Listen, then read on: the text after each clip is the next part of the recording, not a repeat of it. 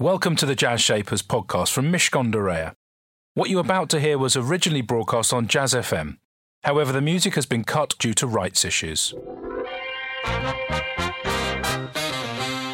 This is Jazz Shapers with Elliot Moss on Jazz FM. In partnership with Mishcon de Reya. It's business, but it's personal. Listening colour. Welcome to Jazz Shapers with me, Elliot Moss, bringing the shapers of the business world together with the musicians shaping jazz, soul and blues. My guest today is Mike Welsh, OBE, founder of BlackCircles.com and TyreScanner.com, the online tyre retailers. Adopted as a baby and growing up in Liverpool, Mike struggled with dyslexia at school and left, age 16, with few GCSEs. Working as a tyre fitter in a city garage, he spotted a gap in the market and set up his own tyre business from his childhood bedroom, supported by a £500 grant and night shift work in a local Tesco. After selling his business to QuickFit, where he was hired as the group's first head of e-commerce, Mike launched his second business, BlackCircles.com, in 2001, the world's first click-to-fit tyre retailer, which Michelin acquired 14 years later for £50 million. Taking his e-commerce skills to the US, Mike launched TyreScanner.com in 2019, before partnering with an American tyre distributor and becoming president and CEO of TyreBuyer.com. They're now one of America's largest online tyre retailers with over 18,000 installers across the US of A. Hello, I'm so happy we can make this happen because I've mentioned America and we're doing this via Miami and I'm here in London and this is technology in action. And Curtis Mayfield is a bit of a hero of yours. Hi, Elliot. That's a favourite of mine. I absolutely love it. This is one of those go-tos for me just to kind of tune up the day. I mean, I've very much kind of been a set the tempo for the day, for the week and get the music going. So whether it's kind of Pavarotti or Curtis Mayfield or, you know, there's a whole plethora of go-tos I've got, but that's one of the big ones for me. What time does the day begin for you? Well, at the moment when the baby wakes up, so it's bottles of 4 a.m. at the moment. And then as long as... You know, I can see Mike's face here, by the way. He looks pretty healthy for a bloke who's been getting up at 4 a.m. And of course, everyone will be going, yes, but he doesn't have to do anything at 4 a.m. Although now, unless you're going to tell me you're actually doing some feeding. Absolutely doing the feeding. Good. The bowls get poured and the baby's happy and then we're on to the next. So look, as I mentioned in the introduction, a bit of a start to life that isn't quite as pleasurable as once you've got through your slumbers and the 4 a.m. feed is done.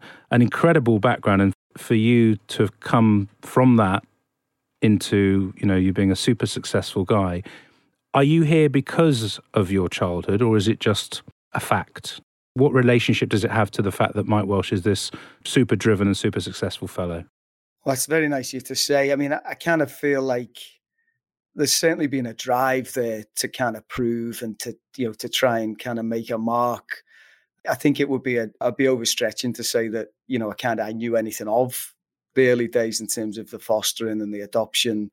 It's more a case of, you know, as long as I can remember, I felt really lucky to have been, you know, taken into a loving family and the value I attributed to my mum and dad from a very, very early age was ginormous. It was massive. I mean, my appreciation for them is beyond, you know, anything that I guess what any more straightforward kind of parent-child type scenario might seem to be. So yeah, I mean, I appreciated very early on, and I was certainly driven. There was a drive really to try and kind of pay back or prove that, you know, I was at least as good as the rest. That was a bit of a kind of a chip on my shoulder, I think, at an early age, and, you know, thankfully managed to shake that through my 20s. At what age did you know you were adopted, Mike? Do you remember? As early as I can remember. I mean, I think probably 5. Mum and dad kind of would I mean, they were amazing to let me and my brother, because my brother is adopted as well. We're not siblings in terms of blood siblings, but we were told early and we were told, you know, the whys and the wherefores. So we were never guessing. But it certainly helped frame motivations and life looking forward. And we, you know, subsequently we've spent a lot of time through our, and we'll come to it, but our charitable trust, helping adoption and fostering causes, and we're taking a lot of pleasure out of that. So I think being prepared for later life to really turn that into a positive and be able to give a lot back to those causes has been great. It's been a real help for me. And on the other side of it, from a business point of view, you started literally on the shop floor. You know, some people talk about how that experience, regardless of, and I know you work very hard as well to do some university courses and stuff like that, but the shop floor side of it, tell me how, when you were there at the beginning, did you think, yeah, I'm going to run one of these, I'm going to run a business like this one day, or was it more basic than that? Were you just happy to have a job? Well, this sounds too cliche, but I kind of always felt like I was on a route to doing something much bigger. And I never, it wasn't a write down in a journal to, see today, there's all this motivational talk. It's all very good for kids starting out in business, but I just kind of knew I was going to do something. I didn't know kind of how or where or why. I just knew that I would get there. And I didn't even know where there was, but I knew I would get there. The bit I wanted to pick up on, as I mentioned, that you just knew that things were going to be different. And you said you didn't even know what that meant at that point. Where was that belief from, Mike? What did that look like to you when you were younger? I think it was a determination, probably. I think sometimes if you've got too many choices, it can make decisions quite difficult. I know it sounds kind of quite a basic comment, but, from my perspective, schooling was difficult. Mathematics was a big issue for me with the dyslexia. So I had to find my own way, and actually getting out and getting a job and starting to earn some money and get some motivation from being out there and doing something was big for me. So, I think I set my sights then on what could I do next here. My leverage really was the knowledge that I was gaining from, at that point, stacking the tires, then installing the tires, then buying the tires. And I was thinking, well, I was made redundant actually in that job. So then it was, okay, so what's next? I started to buy tires from the supplier who was supplying the garage I was working at and selling to my pals. And the guy was good enough to give me 10 days credit. So I was taking the cash and then paying him. And then I started a small specialized mail order tire business. And then it was like, okay, how do I scale that? And it was very much linear. So this is what I need. How do I get it? And then got into the Prince's Trust because I'd read about that. I actually read about that at the job centre. That was one of those weeks. It was always, am I going to need to get a job now? Am I going to need to kind of get some support now? And read a flyer on the Prince's Trust, went to see those guys, Dragon's Den type setup, take your business plan. You see a few folks there, get some input from them. And then luckily they said, look, we'll help you. So they gave me a grant for £500. I bought a computer. I built a website because there was software on the computer that helped me build a website, because then I didn't need to take ads in magazines because they were too expensive, and I could change the prices quickly. So I took strip ads in the magazines rather than half-page ads, and it cost me a fraction of the price. And people would go to the website address, and I would change the prices constantly. And we just kind of built from there. But it felt like it was step by step, learn a bit more, do a bit more. But I guess there was no ceiling to it for me. It just felt like I needed to keep moving forward. And frankly, I had nothing to lose. I'm 17 and I'm at the back of my mum and dad's house, and I've got a dial-up network, a computer, a tire supplier, some customers, some strip ads in a magazine, and I'm getting phone calls and I'm selling tires. I mean, it doesn't get any better. But you say you've got nothing to lose, and yet you're a teenager and you're doing these things. You said you're like one step. It sounds like it's one foot in front of the other, and you keep on building. You're getting deeper and deeper knowledge of how the offline world might become an online world and how the two might come together. And I can see that happening. But there must have been a bit of stress. You must have been going, what if this doesn't work? What am I going to do next? Not at all. Nothing. Not at all, because... Have you retained that sense of, I don't need to look down, I don't feel like I'm on a high wire, I'm just doing it, I'm just putting one step in front of the other, one foot in front of the other? Probably any anxiety, which I've certainly had my fair share and a bit more, comes from accountability and responsibility more than it does my personal failure or ego. Or, when we do things, we try and do them for the betterment of the stakeholders, customers. But it's not, this is about how can we do something good, fun, different, whether it be the charity, whether it be business. Certainly back then, my drive was about learning and then reinvesting that. I was enjoying learning. Then I started to read books. I started to just consume biographies of business heroes and I just couldn't read enough. And at school, I didn't read at all because I couldn't really, in terms of, the curriculum was a challenge. But actually what I found was when I enjoyed the subject matter, I could just eat knowledge. And that really became my hobby. I didn't do much else, really. It was all about my hobby, was my work, was my future. And then I think you lose yourself in that. It's like anything. If you enjoy it, then certainly one of the things I've been acutely aware of through my career is where my shortcomings are, things I don't know, things I don't understand. And as things got, possibly to your point, a little bit more, the stakes got a bit higher, the business was growing. We had to do tax returns. We had to do, in the end, we had, you'd audited accounts. We had, it was much more business-like. I started to surround myself with people who could help me. And I've always done that, whether it be at Black Circles. I wrote a letter to Sir Terry Leahy, who was the CEO of Tesco, and asked him, possibly naively, could you help me with retailing? I sell ties on the internet. I don't think I'm a very good retailer. He afforded me some time and he's become a great friend and he was an investor. And I think if I kind of look back at where I've really had the help and the leg up, if you like, over time to supplement wherever my shortcomings or my lack of knowledge may be, it's been by just reaching out and asking people. And the people I will ask and the people who've helped me and supported me over the years have been right at the top of the tree, really. And I've not been encumbered with, well, they might not come back to me, or why would I put myself in that predicament? I just called up or wrote a letter, and I've been very fortunate that people have helped me and supported me. And I certainly today I try and do the same if I can for others. Stay with me to find out much more from my business shaper today. It's Mike Welsh, and he's a serial entrepreneur who keeps working out how to go and sell another company for even more than the last one. So stay with me to find out the secret for that one. Right now, though, it's time to hear a taster from the Mishcon Innovation Series, which can be found on all the major podcast platforms. Natasha Knight invites business founders to share their industry insights and practical advice for those of you thinking about getting into an industry and starting your very own thing. In this clip, focused on retail, we hear from Taimur Ategechi, founder and CEO of Papier, an online stationery brand. The Mishcon Innovation Series. Insights from founders for your future business. In association with Jazz Shapers with Mishcon de Reya. In a way, the biggest learning curve is around learning about yourself as a chief executive. I think for me, at least, this is my first time both as a founder and as the chief executive of a company.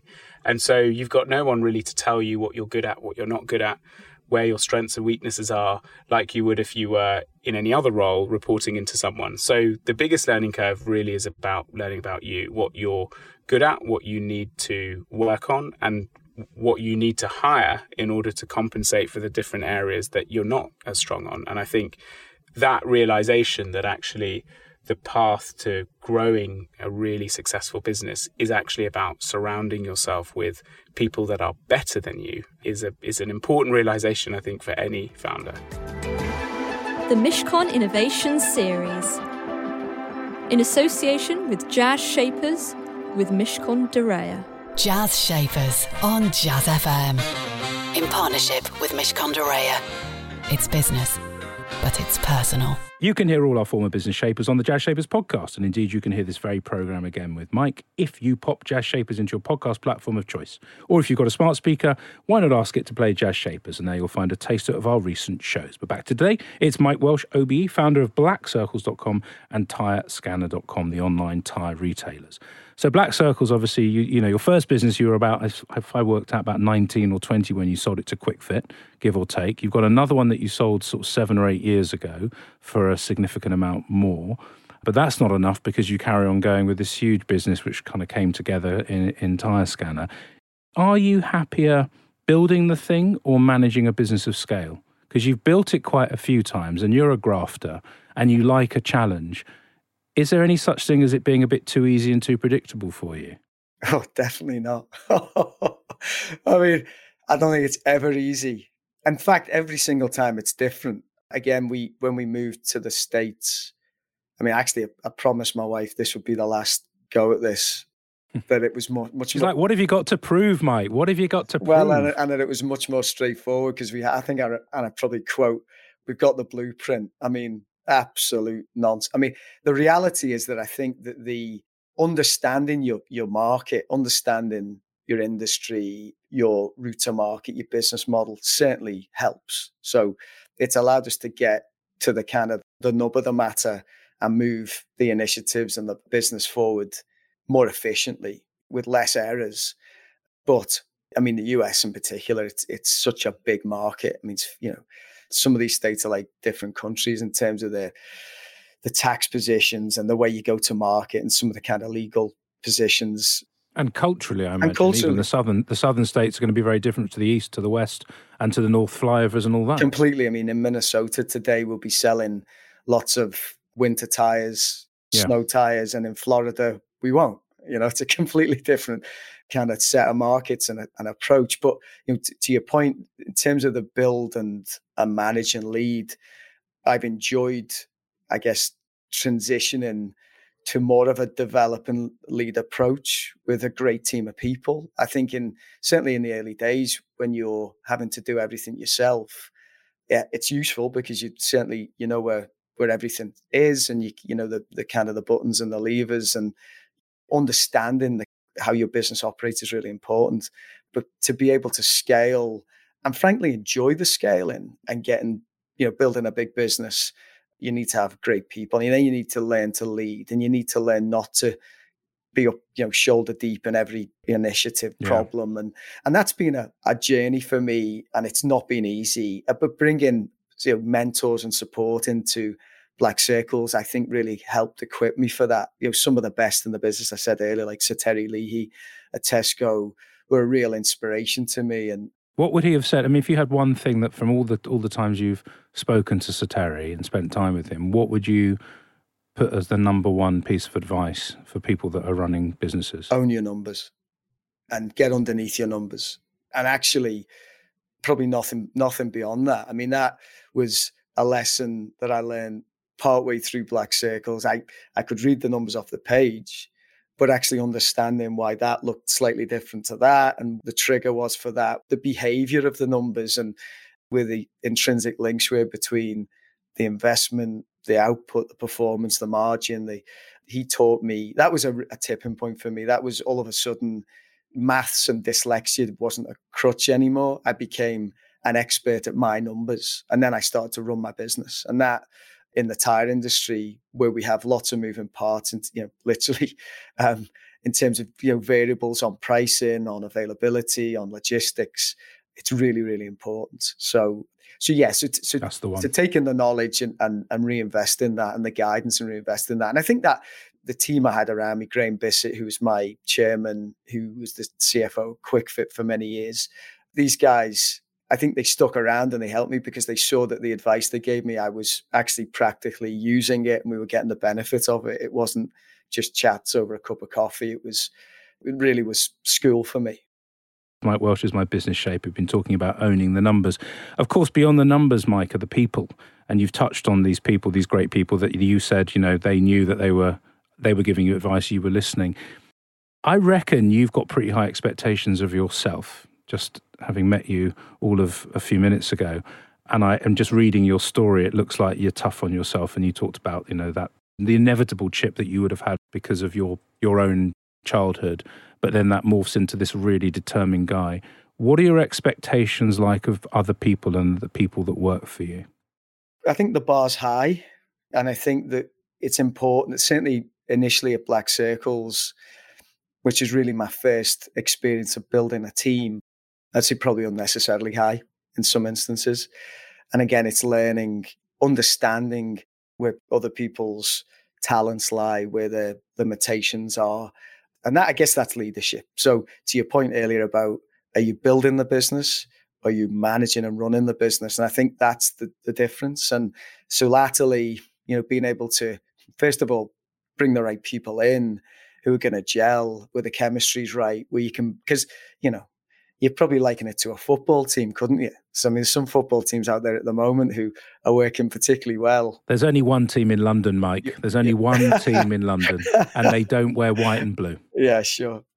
So that team in particular, it's a team effort. So I think that that's the difference. I think if you can get the right, because building a business, it's a lot more about leading from the front, whacking through the pack, getting the job done. And then we'll count the fatalities at the end. And for want of a better expression, that's kind of sometimes what building a business can be like, particularly a startup. But moving to that, transitioning to that leadership and having really talented people and making sure they have the right support, you can accommodate their growth and their development, that I've found can be transformational. And actually, it means that it's not always an exhausting effort. We can actually win and we can have fun and we can, we don't need to be on our knees at the end of the task or the initiative or the year or whatever. We can actually do this in a really much more efficient way. So that's probably one of the biggest takeaways from Black Circles for me, is if I'm going to do this again, I need to be able to be much more efficient and be a much better, more informed leader. And then people will want to work with me. I say with me rather than for me. And I think that's an important differentiation. Stay with me for my final chat with Mike. And we've also got some Tito Puente for you here on Jazz Shapers. That's in just a moment. Don't go anywhere. Jazz Shapers on Jazz FM. In partnership with Mishcon de Reya. It's business, but it's personal. Tito Puente, Mambo Gosson, which is appropriate sort of because I'm talking to Mike Welsh and he's in Miami and there's lots of Latin music there. I mean, we're a terribly tenuous link, but I mean, I love Miami, Mike, as I was telling you earlier, so I don't really care. We've got a few more minutes and I just want to talk to you about your values because they've kind of, for me, permeated everything you've talked about from the moment we started talking. And that's around determination, that's around caring, that's around your own leadership journey, that's around your humility. I just get a feel for you as a human. And there's a lot of other evidence, if you like, that you do think about things deeply beyond making a buck. And that's whether that's the Prince's Trust that you've been involved with, whether that's, and I want you to briefly talk about the Welsh Group and specifically the Welsh Trust. What is it that is so important to you about doing the right thing? Why do you care so much? I think the important thing to me is whatever we do, whether it be the business, whether it be charity, we do the best we can possibly do, or I can possibly do. And often that means being all in. I'm in with my heart and soul. And I've kind of always been like that, and probably to a fault, because that certainly there's a moral responsibility that I feel with everything that we embark on in terms of getting it right and doing the best we can possibly do. I don't want to do anything that delivers any less than 100%, however that manifests itself, whether it be business outcome or whether it be an impact on a particular charitable initiative. And that carries with it, we talked earlier about anxiety and stress. That probably carries with it the biggest burden of anxiety and stress, but it is self-imposed because, we want to get things right. Whatever it is that I'm doing, I don't want to be half-baked with it, because otherwise I feel like it's pointless doing it. No, that makes perfect sense. And you're an all-in kind of guy, and I get that from a business point of view, from values and charity. And you've talked a bit, and I've read a bit about you saying, I wish I had talked to myself earlier and told myself to enjoy life and enjoy this experience because it's a privilege and all of that. How about family as well now? Because obviously, look, you're in this fabulous position where you've got security and you're able to choose what you do more than you were 20 years ago, for sure. Have you got a vision in mind in terms of balance so that Mike is working less, that Mike has more time with the family, or is it frankly all wrapped up in each other anyway? Does that not make much of a difference? No, it's a great question. I think there's a real clear demarcation between what I felt was the motivation and drive before. And I think within some of that, there's this misconception that what you're doing is for yourself, for your, whether it be to prove or to build and actually I think some of it is probably to try and justify to others. And I think that we're particularly in this day and age, there's a perception that we've got to perform or adhere to a certain standard, or we've got to try and hit certain, because that's a minimum, right? Because we see it all the time, social media, it's like everybody's doing brilliant, aren't they?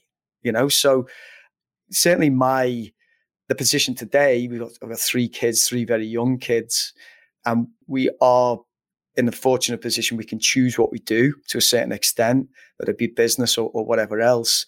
So the time we invest and frankly, the finances we invest, if that's appropriate in whatever we're doing, needs to be with an outcome that I can measure as the right level or the right sort of success and outcome. And that is not necessarily making some dollars, or it's not necessarily measured against somebody else's measurement of what success kind of looks like in the textbooks or in the social media realm. So I'm definitely making more decisions now about, okay, what are the right things to do for a bigger impact that's different? So the charity's taken a much bigger role in myself and my wife's future looking investment of our time and energy, because we want it to. And there are things that we want to do.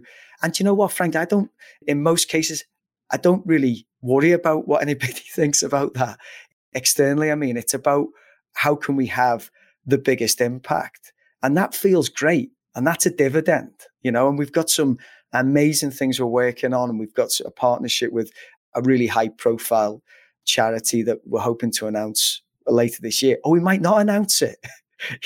We will announce it if the benefit of that is we can get, more of the great stuff done that we want to get done. But setting these things up so we can help where help is required, and that makes us feel amazing, is the outcome we want to achieve. And that, I'm 44.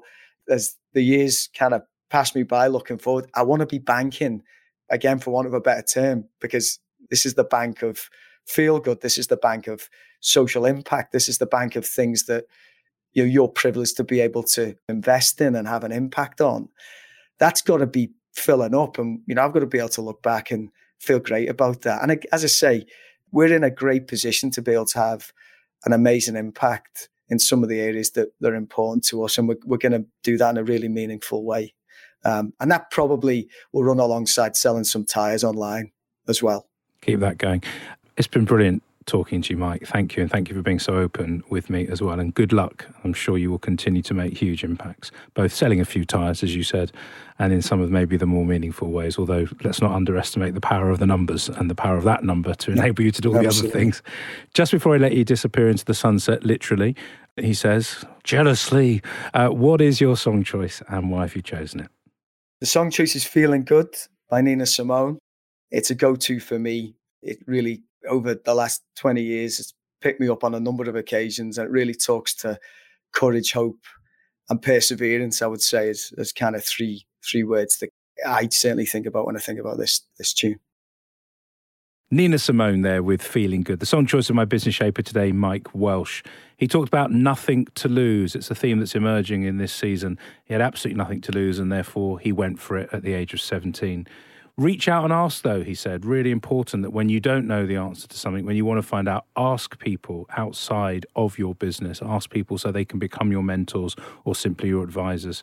Own your numbers. The number one bit of advice about making the business work, and those were from Sir Terry Leahy, his mentor, who used to run Tesco. And finally, that sense that I got from Mike right the way through our conversation, if you're going to be in, you've got to be all in. What a fantastic life mantra.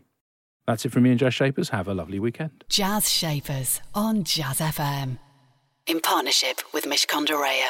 It's business, but it's personal. We hope you enjoyed that edition of Jazz Shapers. You'll find hundreds more guests available for you to listen to in our archive. To find out more, just search Jazz Shapers in iTunes or your favourite podcast platform, or head over to mishcon.com/Jazz Shapers.